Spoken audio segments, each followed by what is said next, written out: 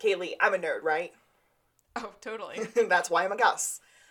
But I was listening to this episode, and there's all these names that pop up.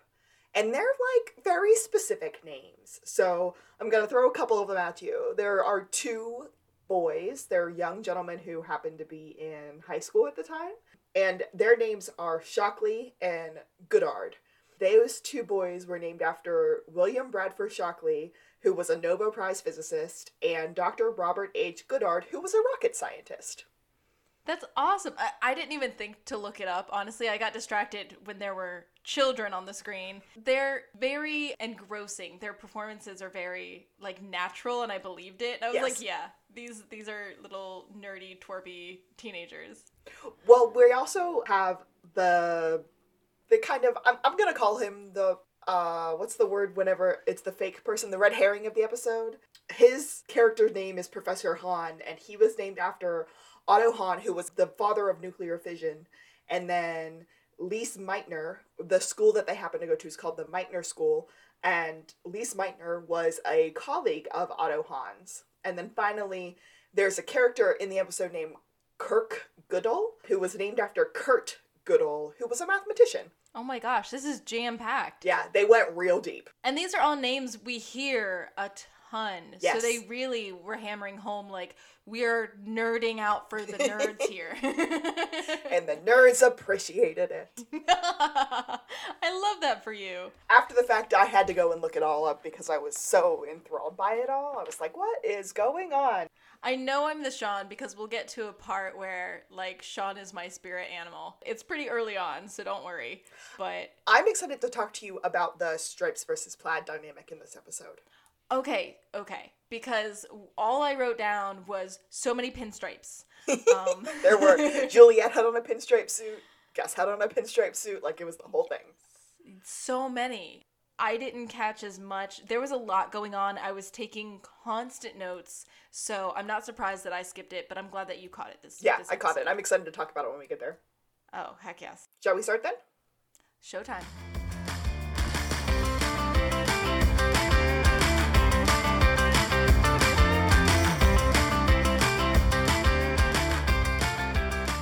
This is To the Blueberry! I am Alexis, and like I said earlier, I am a nerd and a real-life Gus. I'm Kaylee. I don't know, aloof and cool sometimes. I'm really not. And I'm the Sean. We are a real-life best friend duo who decided, kind of on a whim, to start a podcast about our favorite show, Psych. And just so we had a good reason to talk to each other once a week. It's worked out really, really well, even though we had to reschedule a lot for this week. Yeah, this week was a rough one. I'm very excited to get into this one. Yes, this is a good episode. Finally. This is Season 2, Episode 7. If you're so smart, then why are you dead? And we open, as usual, in 1987 with our patented flashback, and we get Henry, I wrote just Henry with lemonade, playing chess with baby Sean. They're so cute, but little baby Sean can't remember the names of the actual pieces. Okay, speaking of names, I want to say I'm going to give Sean the credit here. It was all a misdirect, and it worked. I think it could have been. I agree. Okay, so Henry's like, if you want to play, you got to learn the names. So he points to the knight, and he goes, what is this one called? Because Sean has already said, I'm going to move this pointy guy out of the way with my little horsey, and that's when Henry stops him. But Henry goes, what is he actually called? I call him Dwight. Which rhymes with knight. Okay, so he knows. I feel like he knows. And then he's like, what about this one? And it's the Black Bishop. B.A. Baracus. Black Bishop B.A. Baracus. Who is Mr. T's character in the A-Team. There it is. So, oh my gosh. So I feel like this is just him letting Henry do the lecturing that he knows is coming because it's a distraction. Yeah. I think you're right. Either that or, that's just how Sean's brain works. It doesn't work in the same, like, following the rules, following the standards that Henry's brain works in, but it has the same end result. And Henry tells him, when you're on the Force, you're going to have to take in so much information. And Sean's already doing that. He's just filing it away differently. His mind palace isn't built like Henry's, and so it throws Henry off. And I think this can be like a quick shout out to atypical like brain function. Like, For sure. It's still functional. It's just not how the other person's brain works. So they have to play catch up, and they're not used to it. So you know what? We're waving the flag here today. But Henry tells him, you gotta focus up and get serious. You're not going to be able to make this up as you go. And we start getting a little hemming and hawing, like, and Henry's like, what are you trying to say? What are you trying to put a name to? And he's like, I can't remember what it's called. Oh, yeah. Checkmate. Bye, Dad. And it just like, it was already set up. Nothing else had to happen. It was going to be checkmate either way. But Henry was so just laser focused on making him call things by the right name. He completely missed it. Yep. Didn't see it coming. So that's the end of our opening scene. That lands us in present day, where Sean is doing the psychic reading for this really pretty young woman who is afraid that her boyfriend might be cheating on her. I said pretty sad lady. She was pretty sad, but I would be too, if I'm going to be honest, in her situation, which was Sean deduced from looking at a receipt from lunch. The lunch receipt, and she's afraid, and she's asking Sean whether or not he's cheating on her because something's not right. He said, does he always take you out to dinner? And I bet he never pays with credit card, only cash. And you can call him at work and on his cell phone, but absolutely no calls at home. And she was like, oh my gosh, that's all right. She looked at Gus and said, you must be amazed by him all the time. And he goes, I'm something. This is why I wrote Gus pinstripe suit. Yes.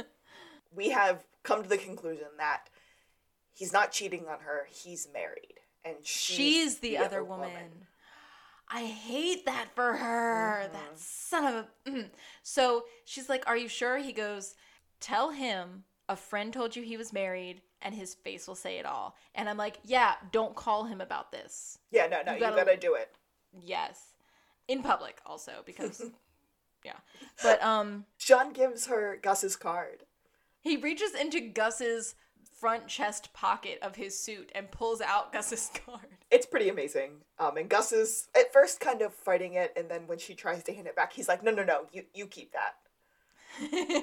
They're headed back to the psych office on the boardwalk, and they're having a little walk and talk. And we find out that Sean has a real client. Mr. Shockley and Mr. Goddard are at the office waiting for them. They were supposed to be there too, but... Somebody had to have the Belgian chocolate fondue. That was you, Sean. It's already 2:18, so they run to the office. Now, I'm going to be honest. I don't know which of them is Shockley and which of them is Goddard. So the tall, lanky ginger is Shockley, because the shorter one keeps referring to him as Shock. Oh, I don't think I ever caught that. Yeah, it was really fun. And I was like, ooh, does Goddard have a fun nickname? No, he never gets called anything else. Okay. The kids are in the office. They're in their little uniforms. Also, my brain today was all messed up. I rewatched it this morning just for the heck of it. And I was like, how many uniform shirts did they have to make for this episode? They were just maroon polos. I was like, these are hideous. I mean, they all had patches on them. Now, they were probably either like quickly, poorly sewn on and glued on or ironed on or something. But, I mean, every kid at that school had one of those shirts on. Yeah. And we saw a lot in that auditorium. It wasn't like a fake 9-seater They were class. really making the extra work happen here. Yeah. It wasn't like our versus the Red Phantom where it's like a convention and it's kind of sparse looking. Let's see. I wrote 2 teens. Tiny teen boys. The ginger, he is known from Disney's Austin and Ally, and he's also in the show Reboot right now with Johnny Knoxville and not remembering her name, but I love her so much. Crap. I don't know her name, but the other one is Keegan-Michael Key. Oh, yeah. Yeah. Yeah. Him too. But But here's my fun fact about him. He was actually in the Red Phantom episode. He was Malcontent. So the only time we ever saw him was at the very end of that episode where he was wrapped up in duct tape underneath the stage. But That's, oh my god. right. So I will admit it. I was probably too old and I was watching Austin and Ally because I declared it earlier, I'm a nerd. But I recognized him back in the Malcontent episode, in the Rand Phantom episode, because I knew him from Austin and Ally. And then when he popped up in this one, I was like, I'm almost certain. And I went back and looked and he absolutely was Malcontent. Wow. Yeah. Wow, I was not going to catch that. When you said he was in another episode, my mind immediately went to Spelling Bee because of all the children. Yeah. But he's not that young. Yeah. That's one of the struggles. Because in Red Phantom, he was playing like an 18-year-old. In this episode, he's playing a high school kid.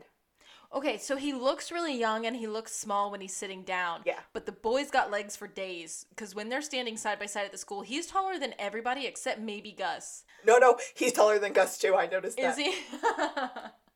I just noticed he was way taller than Sean and his little buddy, so. We get our opening credits, and when we get back, they're still in the office, and Sean said, let's, before we start yelling at one another about taking or not taking the case, let's hear them out. And so the boys tell them their story. Well, basically, they're like, so there's a murderer, he's killed before, he's willing to do it again, and we don't know who could be next, and it's one of our teachers, and they're like, so which one of your terrible, awful teachers is it? And they're like, we don't know. And then they're like, okay, well, who's this next person on their hit list? And they're like, well, we don't know. And they're like, and when is this supposed to happen? They're like, we don't know. But the kids just are like, please let us start from the top and fill in all the blanks here. So first they said, we went to Meitner and Gus immediately interrupts them and goes, you guys go to Meitner? And they're like, yeah. And he said, these boys are geniuses. And Technically near genius. Gus is just in love with this idea. Apparently they broke in that night to do something, and Sean stopped them. They broke in to commandeer the space probe and make it blink a word in Old Morse code. They go, what word? And the boys in unison go, boobs. And Sean and I cracked up. Like, of course you did. And Gus goes, you went through all that just to make some NASA techs scratch their head. They're like, yeah, isn't it awesome? Like, we're teenage geniuses, and this is what we're using our powers for. Before they explained what they did, Sean stopped them and said, say no more. Fight Club. It wasn't a Fight Club, obviously. They said when they were trying to reconfigure the space probe, they somehow got onto a phone call, and they heard this deep, gravelly voice talk to their cousin Muriel. And he said, I'm not going to be pushed into a corner again. And then Sean cuts in and said, are you sure it wasn't Dirty Dancing? And they said, if I have to kill him, I will. It won't be my first time. By Wednesday, he's a goner. And Sean said, a goner? It may have been James Cagney. I fully support that reference. I make James Cagney gangster movie references all the time. We went Fight Club, Dirty Dancing, James Cagney really, really quickly. And so the boys step away to convene about this, and they jinx each other saying, we're taking this case. And Sean's like, wait a second. But not before we get a sweet, sweet 21 Jump Street reference. Obviously, Sean's going to be Johnny Depp. And unfortunately, the only person Gus can pass for is Richard Roundtree. No, it's Holly Robinson. Oh, and that's right. when Gus said, why can't I be Richard Greco? And Sean says, why would you want to be Richard Grieco? There it is. And then did his Gus impression of, like, aren't you usually the one saying, like, we don't take this case. This is dumb. These are just kids. And that's when he said, I don't sound like Richard Roundtree. That's it. Why is Gus so into taking this case? Because he was a king in high school. You weren't a king just because you carried a scepter. You were in Macbeth, and you played Banquo's son. Okay, so, hi, I have your Shakespeare corner at the ready. Are we there? Please, please, okay. please. Gus said he was a king in high school. He was in the play Macbeth, and he only played Banquo's son, who you don't really see a lot in that play. But it does make him a king because, according to the witches, whose prophecy sets off all the craziness with Macbeth doing murders and things, they say, "Hail, lesser than Macbeth and greater, not so happy, yet much happier. Thou shalt get kings, though thou be none. So all hail Macbeth and Banquo." So Macbeth commits murder, becomes king, but doesn't have any progeny, and then after all is said and done, Banquo's progeny becomes the king of Scotland. Wow. So, I didn't realize that. Yeah, being Banquo's kid does make you next in line to the throne. That's legit. We end up cutting to SBPD. And Juliet is so excited because it's her and Lassiter's anniversary. Lassie's still in a sling. Yes. Is what I wrote. Very much so. He's like, "What do you want?" "I'm not getting you a present." She's like, "I don't want a present." He's like, "You all say that, you women. And then you're mad about whatever you do get." And then she's like, "Are we talking about your life? Like, what did you get her?" And he's like, "Mostly cash." Mosley. And she makes this face. Oh, you poor man. Probation is over and Juliet wants to be primary on a case. Chief Vic has already approved it. It is his duty to mold young officers. There it is. So he picks up his little clipboard, right? Yeah. Of all his files, of all his cases. And he ends up giving Juliet the case of the two boys and their quote-unquote murdering teacher. Well, he calls it complaining about their teacher. Because first we go homicide, and she's all excited. It's like, "Oh, nah, too sticky for your first case." 2, a high-tech burglary, too involved. 3, a bake sale slap fight. And she's like, "Are you kidding?" And he's like, "It sounds easy, but the last time I got embroiled in one, we had to call in SWAT." And she's not taking him seriously. He's like, "Here you go. Kids complaining about their teacher." Juliet is so excited. She is going to take on this case. She picks it up. She looks at Lassiter and goes, "Let's roll." And they head to the high school. Where we cut to. Sean's like, high school. "I always wanted to prove that one of our teachers was a monster. Do you remember our freshman music teacher, Miss Morgenstorm? She was a Nightbreed." Gus goes, "No, she wasn't." And then she... Okay, I have a pop culture aside for this one. Oh, good. Because he goes on and on and on. So, Nightbreed was a terrible movie in 1990, adapted to screen and directed by the author of the novella Cabal, author Clive Barker. So Sean goes, "She was a Nightbreed," and Gus says, "No, she wasn't." And he said, "She used to date Craig Schaefer," who's in the movie. He's the lead character. Oh. And then he goes, "She wore a ton of makeup and lived in a cemetery." Next to a cemetery. Next to. He's like, "We couldn't prove it because someone was too scared to come check it out with me." The kids come in and they start asking if there are any leads, if they have any suspects, and Sean immediately goes, "Hold it there, Doogie. First things first, where do I get that juice box? And does it come in Grapelicious?" Is that our delicious for the episode? Does that count? I'm gonna call it, yeah. That's what I thought. And they're really impatient with him. They're like, "You should be somewhere with this by now. Aren't you a psychic?" If you're so smart, why don't you figure it out? Midterms, duh. They have to keep up their grades in order to keep their scholarships and their stipends. And Sean is ready. Sean's like, "Okay, what's our cover gonna be? I'm gonna be the teenager. You're gonna be the cheerleader's best friend." And they're like, "There's no way you can pass for a teenager." Yeah, you have rhytids around your eyes. Which are crow's feet. And one of the boys goes, "Do you squint or make funny faces a lot?" And I was just like, "Oh, boy's got your number." Sean just squints at him in response. Gus says, no, I've got this all worked out. We're a documentary team here to film our new documentary. Teenuses in the mix. They're like, "We actually already thought this through. Here are your badges." They are visiting guest lecturers. They are walking around with, I think it's the principal, and he said, "We usually don't offer classes on paranormal studies." But the kids get to choose Right. one a quarter? That's it. Or one a year. Something like that. Yeah, so the kids, I guess, got together and, like, requested it, and so that's how they got them in.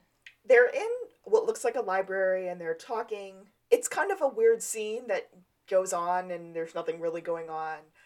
But there are pop culture references. That, yes, ends with Sean saying, "What is this, study hall?" And the principal goes, "No, it's a recess, actually." And then Sean goes, "Hey, does it smell like teen spirit in here?" Oh. And then a kid gets up behind him and just goes, "Shh." And then he, like me, responds to being shushed by going and like like a bluff charge towards the kid, but Gus holds him back. We keep walking, the principal's still taking them on their tour, but then Gus said, "Hey, is it possible for a former applicant to request their application file?" The principal's like, "Well, no, that's not really something we usually do." And all we see is Sean tilt his head, and then they make their way into like the actual principal's admin office area. The principal steps away from them and he's like, "Oh, so-and-so's gonna finish up the filing of your paperwork, blah, blah, blah." And that's when Sean rounds on Gus. Like, application, huh? Is that why you cried for a month when you were 10? Because you were rejected? Oh, snap. But then we get a duck. And Lassie and Jules are walking into the office. We get this really cute scene with them where Lassie is sort of counting down the lessons as he gives them to Juliet. The 638 lessons. He cuts the line, pushes the kid out of the way, in fact, and remember his face. And then he goes, "Lesson number 2, cops don't wait in line, even at Starbucks." And I counted this as a pop culture reference. I would consider it such. I'm thinking Miss Congeniality, and also it is, what to call it? It's an Easter egg inside joke thing for Maggie and Tim, because they were coffee buddies, and like they would just like run to Starbucks for each other, with each other, prior to work, during work. It was just like they were so caffeinated on this set.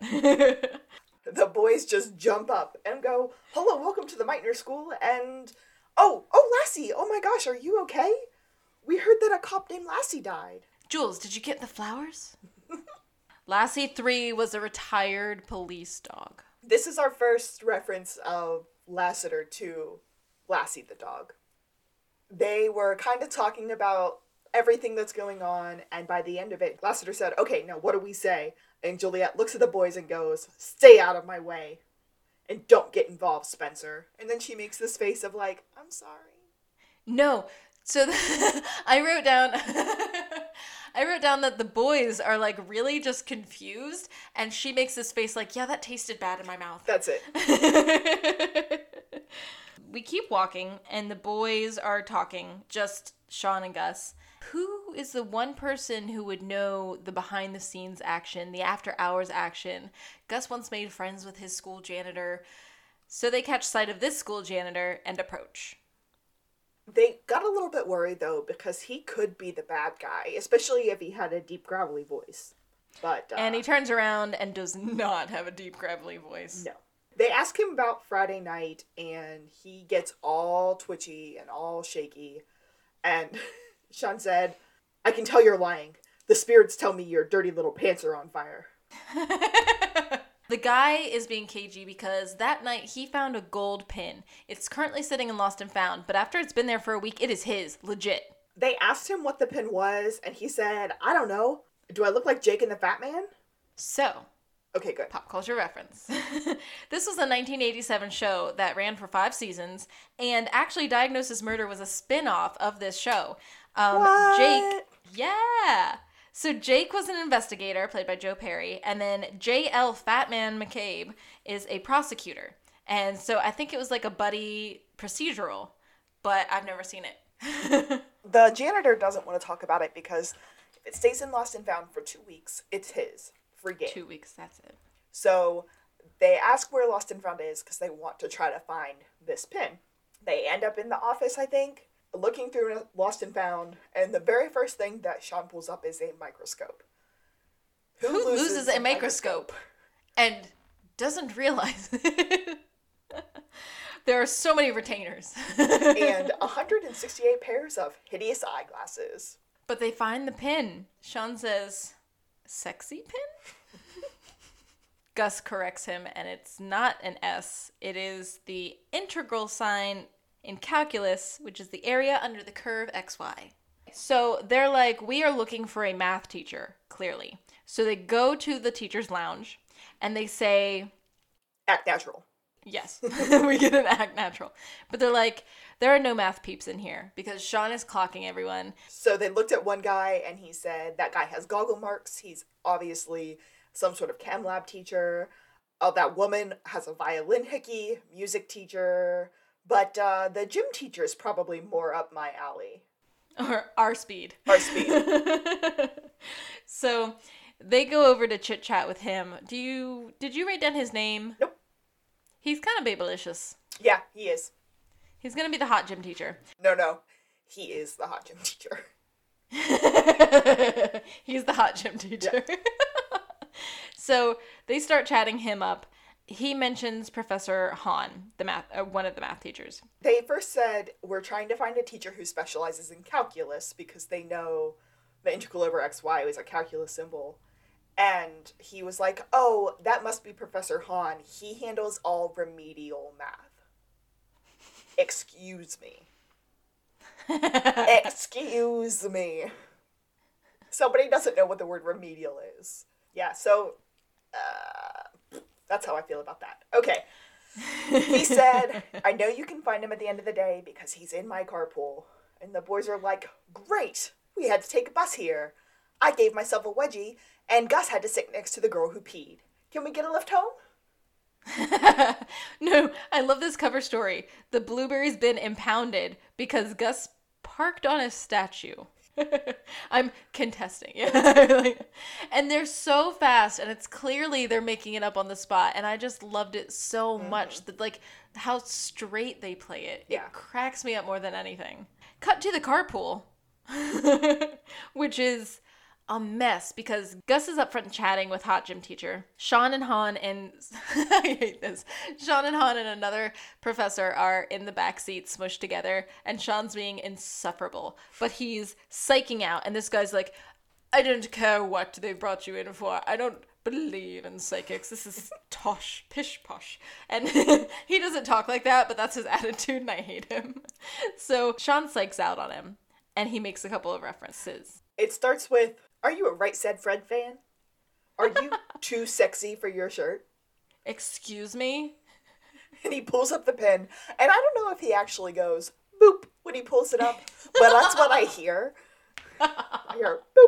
I'll go with that. So this man's got a deep voice and a missing pin. Han is telling the driver, the gym teacher, where his house is. And Sean said, I'm guessing that he might have forgotten because you didn't take the carpool last Friday. And Han is just straight up mean. He's straight up mean to the gym teacher. He yells at him. He calls him a moron. And he tells him that if he doesn't pick him up on time tomorrow, he's going to kill him with a wooden stick. He didn't actually say kill him with a wooden stick. There was some threat, and I don't know what it was. Yeah, he was really angry and really mean, and we don't like him. Now, we'll get to why he's really mean a little bit later. Does that... I didn't feel like it was explained that was why he's mean. When we get there, I will tell you my theory. Okay. Okay. We're back at Meitner. Oh, and the boys want to know if they have any leads because I'm adapting this into a Nancy Drew fanfic. Of course he is. Oh, Godard. Anyway, they're going to have a seminar for his paranormal studies course. And Han is there, and Sean's going to get him to confess. And can I tell you one of my favorite lines from the show that we just skipped? Oh, yeah. Back when they're talking to the boys hand them these note cards of things not to do. And they just start kind of listing them off. And one of them goes, don't dangle your participles. And Gus goes, at least not in public. Love that line. I saw that when it happened. I didn't write it down. We're in the classroom. We're at the front. We're at the blackboard. And it's one of those tiered rooms. And it's cool. And we did not have very many of those at my college. Mm-mm. But Sean is writing some weird stuff on the board, and they're talking, and Sean's like, I'm going to get him to confess. First the carrot, then the stick, and Gus is like, you're not making any sense. He goes, I heard it somewhere. Like, what he ends up writing on the board is physics. The physics of psychics. I will be your psychic ferryman over the river Styx. And that's Gus. My fairy. All of us is born with a little bit of what I like to call paranormal evidence. And then he psychs out. And he starts reading children in the room. And we've got a little skeptic. And Sean's like, do you want me to tell them why you wear that white hoodie every single day? Because I know you do. And the kid shuts up. The boy's got dandruff, which I gotta respect. He's doing a good job hiding it with that sweatshirt, so. He kind of catches another student who has this line across his forehead where it looks like maybe he had put some lotion or something on, and he was like, a good moisturizer will be great for that combination skin that you have, and maybe you should hold off on shaving until you can actually grow hair, because he can see where he like had started to shave and missed some spots, and the kid was like, I don't believe you. There's no way that you're psychic. And he's like, oh, ho, ho, ho.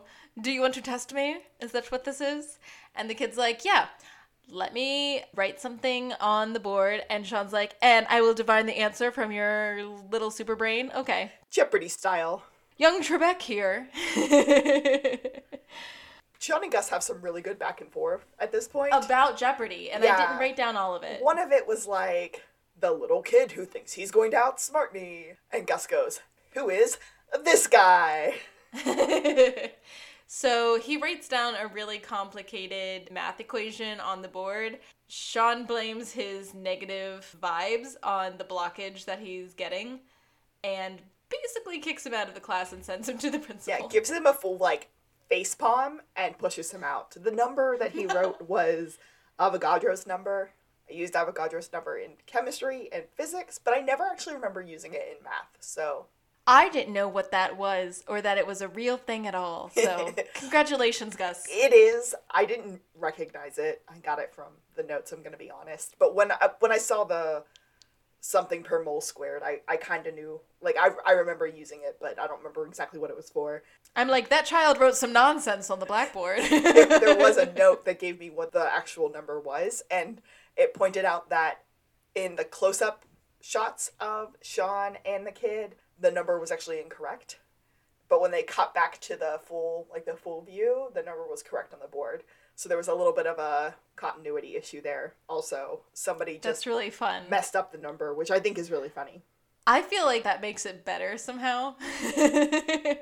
But Sean starts reading Han at this point. When he kicks the kid out, he just looks at the students and goes, none of you should be friends with him. And I was like, don't bully the nerd with the other nerds. That's so low. I don't have that much here. I just got that he starts reading Han, well, fake reading Han, and he's going, I can sense the secret darkness. And he's like, I don't know. I mean, everybody has their secrets, I guess. And then he goes, no, you are plotting with your cousin Muriel. And he's like, fully faking. Han goes, yeah. Oh, yeah. My cousin is so hard to surprise, and we're trying to do a surprise party. We're plotting very hard and being very sneaky. So that's probably what you're getting. And then we get a cut back to SBPD, and Jules is just tapping her nails on her desk, and Lassie's on the phone talking to someone about puppies, like training them or something random. He finally is like, if you're so sick of waiting for me, why don't you be an authority figure and actually do something about it and tell me off? And instead, she just takes the phone from him and, like, hangs it up. And he's like, ooh, okay. And I just wrote, be aggressive. Be aggressive. Juliet thinks that the thing to do here, since we don't know what's going to happen, we should focus on the murder that already happened. Ooh. Juliet goes and grabs all of the files of all of the unsolved homicides that have any relationship to the Meitner School. She's like, and this is exactly the kind of work that you would usually pawn off on me. And he's like, uh-huh. And she's like, now it's yours. You're drunk with power. And he's so proud. Mm-hmm. And we're back at Meitner. So he's describing what everyone's little kernel and power, like how to harness the kernel of, what did we call it? Paranormal evidence? Paranormal evidence, there it is. Yes. He's like, you need to harness this power. And it's like that moment when you think of a song and it suddenly plays on the radio, or the moment when you know it's right to kiss the girl. And then everyone's hand goes up. Little boy in white sweatshirt's hand goes up and goes, Professor? And Sean said, call me Sensei. Sensei? How can we harness the power to kiss girls? Gus smooths up and goes, I'll take it from here. Okay, let's Stripes and Plaid for a second. Ooh. When Sean is acting as the professor of the class, he's wearing striped shirts. Gus was wearing a solid shirt, and then I want to say a suit on those two scenes, or maybe two solid shirts. He doesn't put on, or no, one of them is definitely plaid. So they switch that role when Sean takes like the smart professor role. So I think that was kind of funny. That is a good catch. Yeah. I love that. In the past episode, when he was being the psychic, he was wearing plaid. When Sean takes on the Gus role, the more serious, like, learned person role, he's wearing stripes. I love that. Gus wants to take it from here because he went to prom with the hottest girl in school. Sean said, that's because I told her you were dying. Otherwise, I would have had to pay for the limo. Let me have this, Sean. Gus steps up. Also, Sean's mullet in this scene is too much. He needs a haircut. I was too distracted. Oh my he gosh. Definitely He needs a haircut. this season, though. Gus gets up with his wisdom and he said, I call it the Kadeem Hardison method. What is that a reference to? So Kadeem Hardison was an actor who was in A Different World, which was a spinoff of The Cosby Show. That's what he's best known for. So he said, I'll use what's called the Kadeem Hardison method. If you're on a date and then immediately all of the hands go up again. Sean said, I'm getting a psychic vision. If you're about to ask who Kadeem Hardison is or how to ask a girl on a date, put him down. And every hand goes down. You're a bunch of geniuses, and it's not your fault you haven't kissed a girl yet. I mean, look at you guys. You're surrounded by dudes. And these two girls with crew cuts, like, raise their hands and are like, we're girls. And, like, it's a mess. And I'm so glad they cut away. And I was like, Gus is not prepared to wade into this at all. Like, he wanted this moment, and he just isn't prepared. Nope. They had it on their walk and talk. Sean's kind of just looking at his hand, and he goes, puberty, monster, or misunderstood friend. He's going to write a book or a story or something. And then he said that kid had some weird zit cream on his face. When Sean facepalmed that kid to kick him out of the classroom, he got whatever was on his face on his hand. Just like, don't touch other people's faces. Don't even touch your own face. Stop touching. Gus sees Professor Enrico and gives him a bro hug, which is kind of funny. Professor Enrico was the one who interviewed Gus 20 years ago for the Meitner School.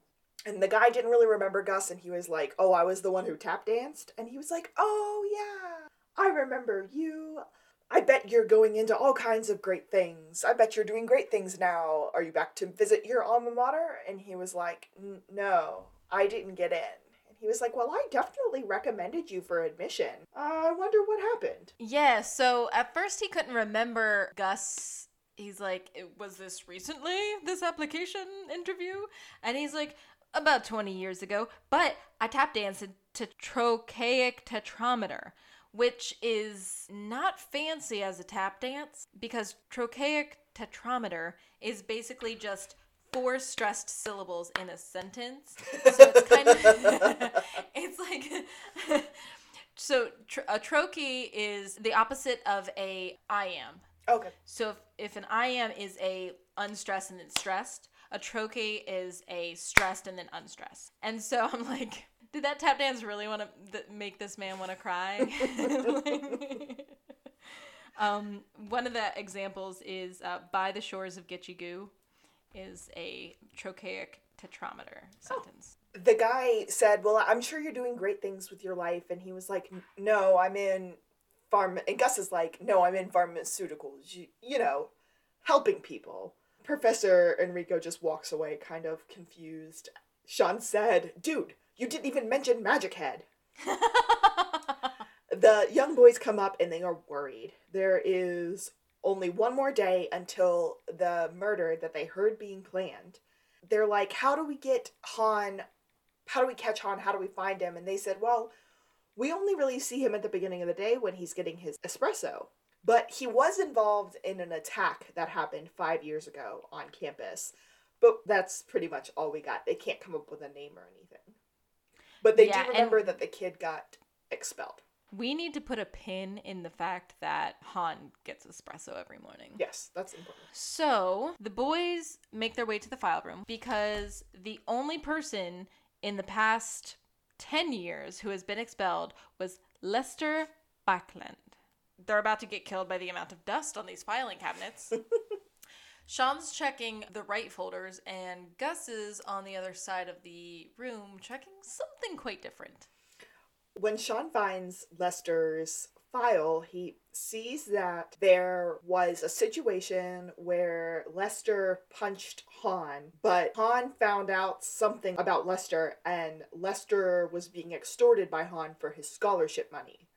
And that's where we come to find out that Han is a blackmailer. Dun, dun, dun! Sean walks to find Gus, and Gus is just on the floor. And he looked up at Sean and said, "I got in."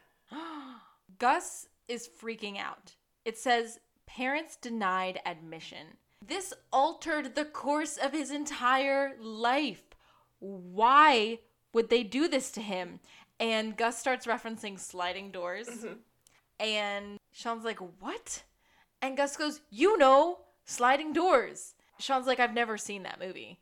I'm pretty sure I'd remember watching that particular Gwyneth Paltrow vehicle, which I love this movie. It's got one of the best pixie hairstyle transformation scenes. Like, every hairstylist loved this movie for that. But yes, it's very good. They're in the Blueberry, and Gus is calling his parents mad because they had denied his admission. They changed the course of his life.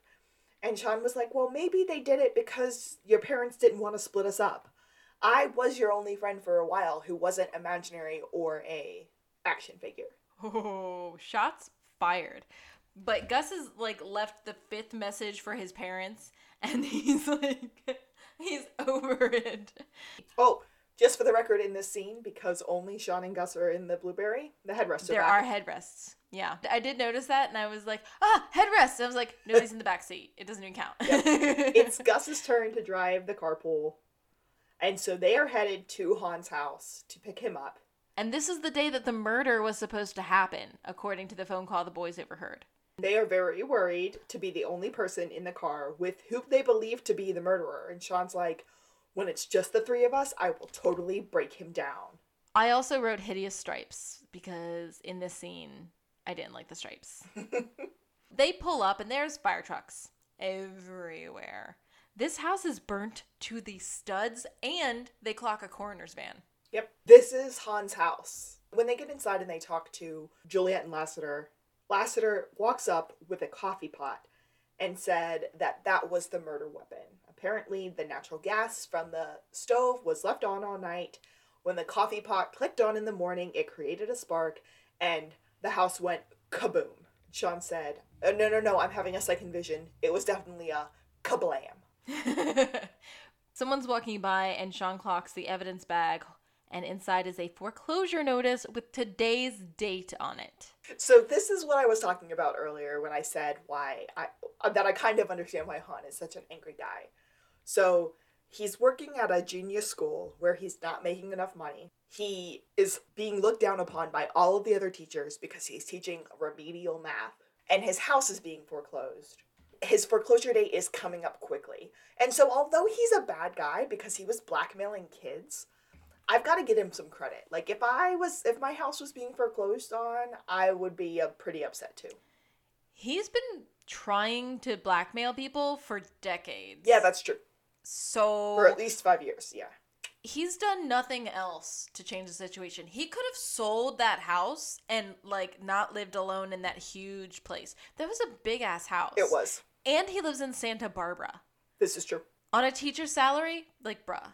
It's either hustle culture or downsizing. Anyway, this was the early aughts, so what do I know? Right. Things were different then. Sean starts to have another flashback, though, and he remembers the boys saying that he gets his espresso every morning at the school. So why is there even a coffee maker set to come on? This is what drew me here. This is what drew me to this place. There's something else going on. I don't do this normally, but go talk to the coffee person. The what do they call them? They're not cashiers. They're not service workers there, and Gus said, barista. Okay. How do you say that word? I definitely say barista. Okay, I say barista. I have only ever heard anyone call it barista. But he said barista. And I don't understand it. I don't know what people do on the West Coast. I really don't. It's like risotto. Risotto. Sean sees the file that said foreclosure. He sees another file that said Muriel, which was the name that the boys heard on the phone call, juvenile hall records from a date like 15 years ago. And Sean is certain that something bad is going on. Sean and Gus leave, and Lassiter said, your point on this case, Juliet, what do you want to do? Make the call. And Juliet said, I think it's kind of suspicious that those boys came in predicting the murder and then it happened. We should go talk to them again. And then we go to SBPD.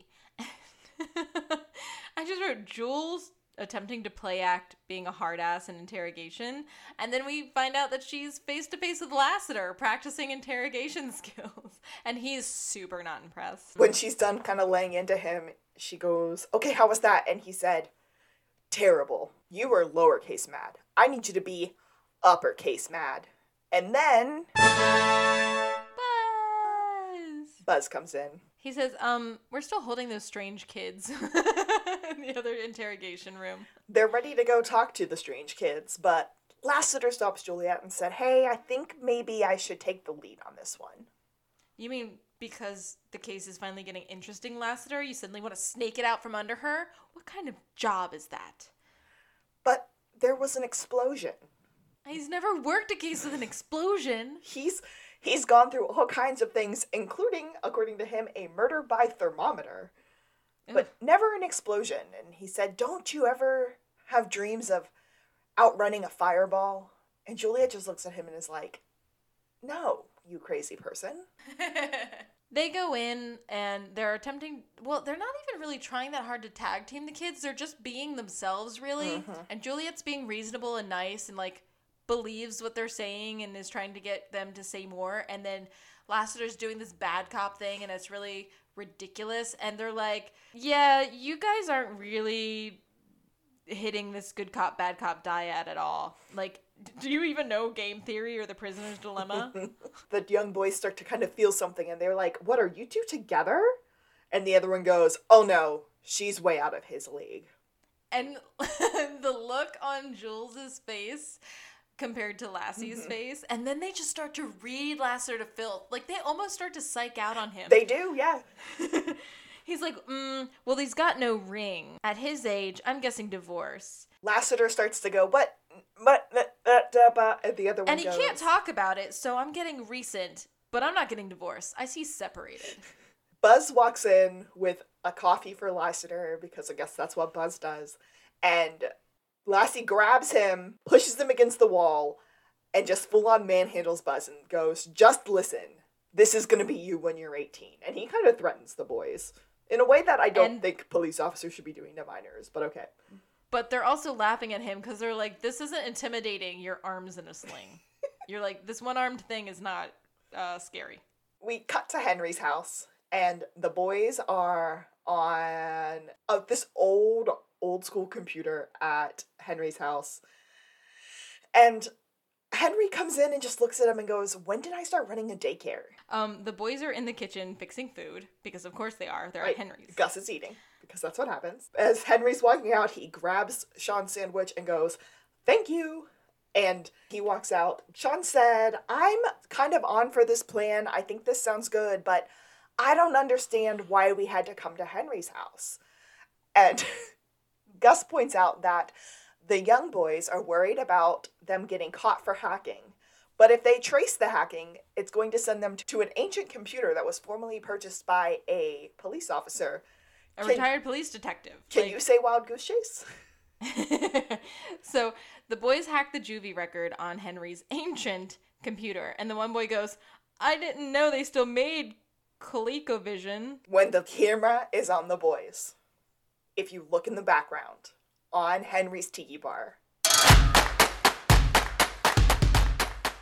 Pineapple Hunt, there are 2 pineapple cups sitting on his tiki bar in the background. Now, I'm going to say it. I cheated. But they are 100% there. Ah! Ginger! And that full-on pineapple cups in the background. I never would have caught that if I hadn't cheated, but I did. So we get into the 1991-ish record, and the kids are like, this is weird, there are only pictures. And so they click on one of them. Sean goes, that one. And they bring up the picture. They're like, that's weird. How did a modern picture get mixed in with these ones from 15 years ago? And they didn't. There is a picture of the kid that Sean sent to the principal's office. Do they see the name there, Kirk Goodell? Yeah, so the boys know, the young boys know his name. They go, oh, that's Kirk Goodell. This wasn't a modern picture, though. This picture was taken 15 years ago. What? Sean heads to the Santa Barbara Police Department and starts having a psychic freakout with Juliet. And he said, the man from Snowy River. Eddie Macon's Run. Spartacus. Kirk Douglas? Kirk, that's it. Huh? So they look up Kirk Goodall. And this is, I don't know how to pronounce the name. I don't know how Sean pronounces the name. But he ends it with, I think it's pronounced like that because of the omelet on the O. And then Juliet said, Umlaut? and then Sean said, I've heard it both ways. Dun! They find a newspaper article from Muriel County that has a story about Kirk Goodall, who happened to die in a car crash. But Juliet can't find the death record of this kid anywhere. Sean has a full-on flashback, and he goes back to when he facepalmed the kid and said that there was some weird stuff on his face. He's like, I don't know if that was real weird stuff. I think that might have been something else. He had that weird stuff on his face. He had hair on his chin. And he figures it out and goes, Juliet, we're going to crack this case like an egg. And then we'll make some umlauts with shallots and justice. We head back to the Meitner School where we are in Fusay 6-2, The Wrath of Khan. Good pop culture reference there. Today we're going to talk about comeuppets and how to solve a crime in a crowded room. He's looking around and he said, one of you has a secret.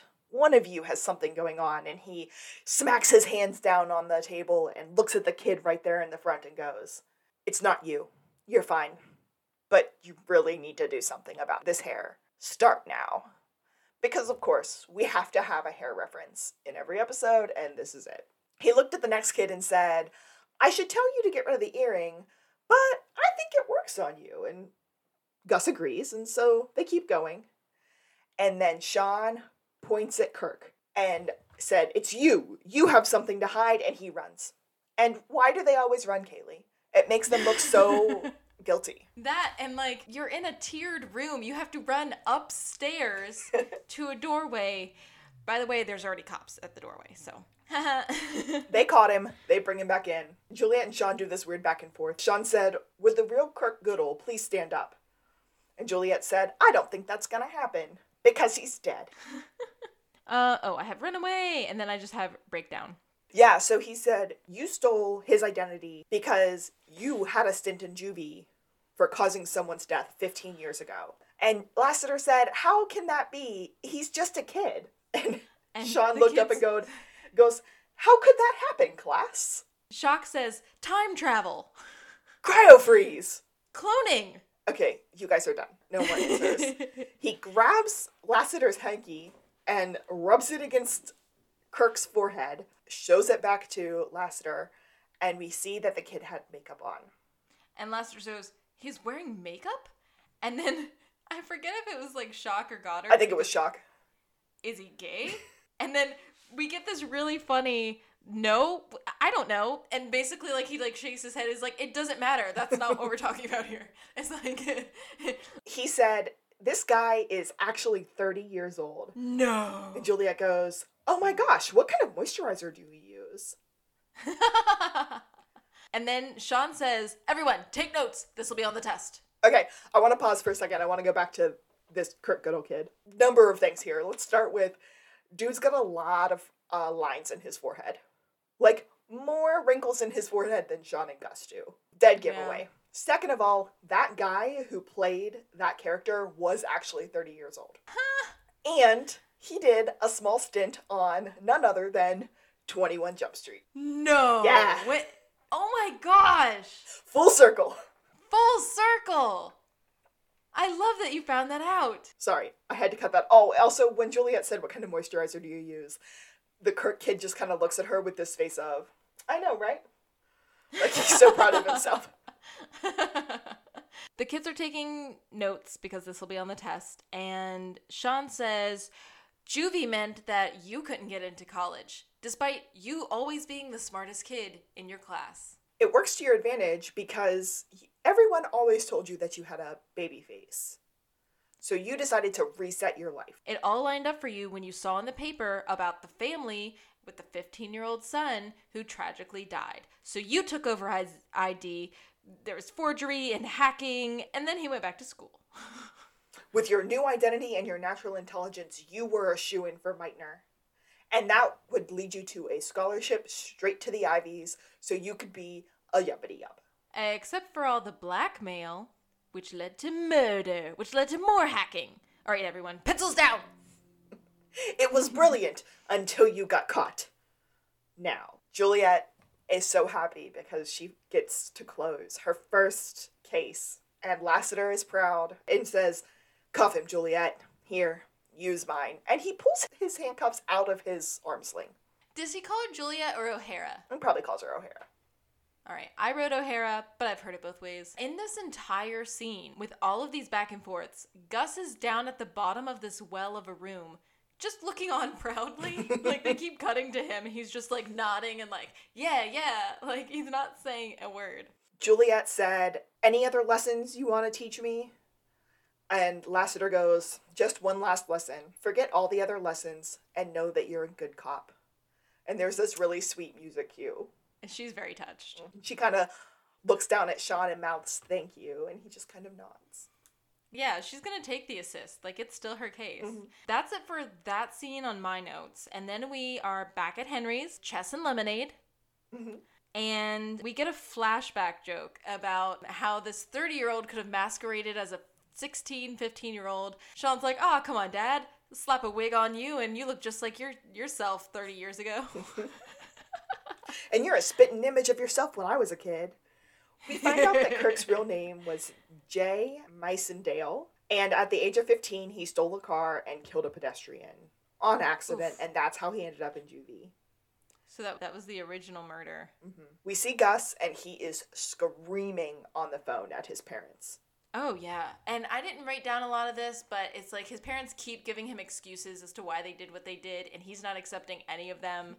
And it ends with, you're telling me you changed the course of my life because Dad doesn't like traffic? I never got car sick a day in my life. Henry goes, what's with the special hand-carved chess set? Why'd you splurge on this? Why so generous? Those kids turned me onto a great IPO. So they're like betting on the chess game. Sean's like, if I win, can I have the truck for a week? Henry's like, yeah, sure, kid. But if I win, you have to wash the truck for a week. And Sean's like, wait, constantly for a week? What are you talking about? What does that even mean? Am I just out there washing it all the time? Anyway, it doesn't matter, because Sean wins again with a very similar move on a different part of the board. The knight checkmating Henry. Mm-hmm. And then he's like, bye, Dad. Very good throwback. I loved it very much. I loved that callback to throw a wig on you and you're a spitting image to me as a kid. That's too funny. So, did I miss it, or was there any Chief Vic in this episode? No, we mentioned Chief Vic, but I don't think we saw her once. I didn't think so either.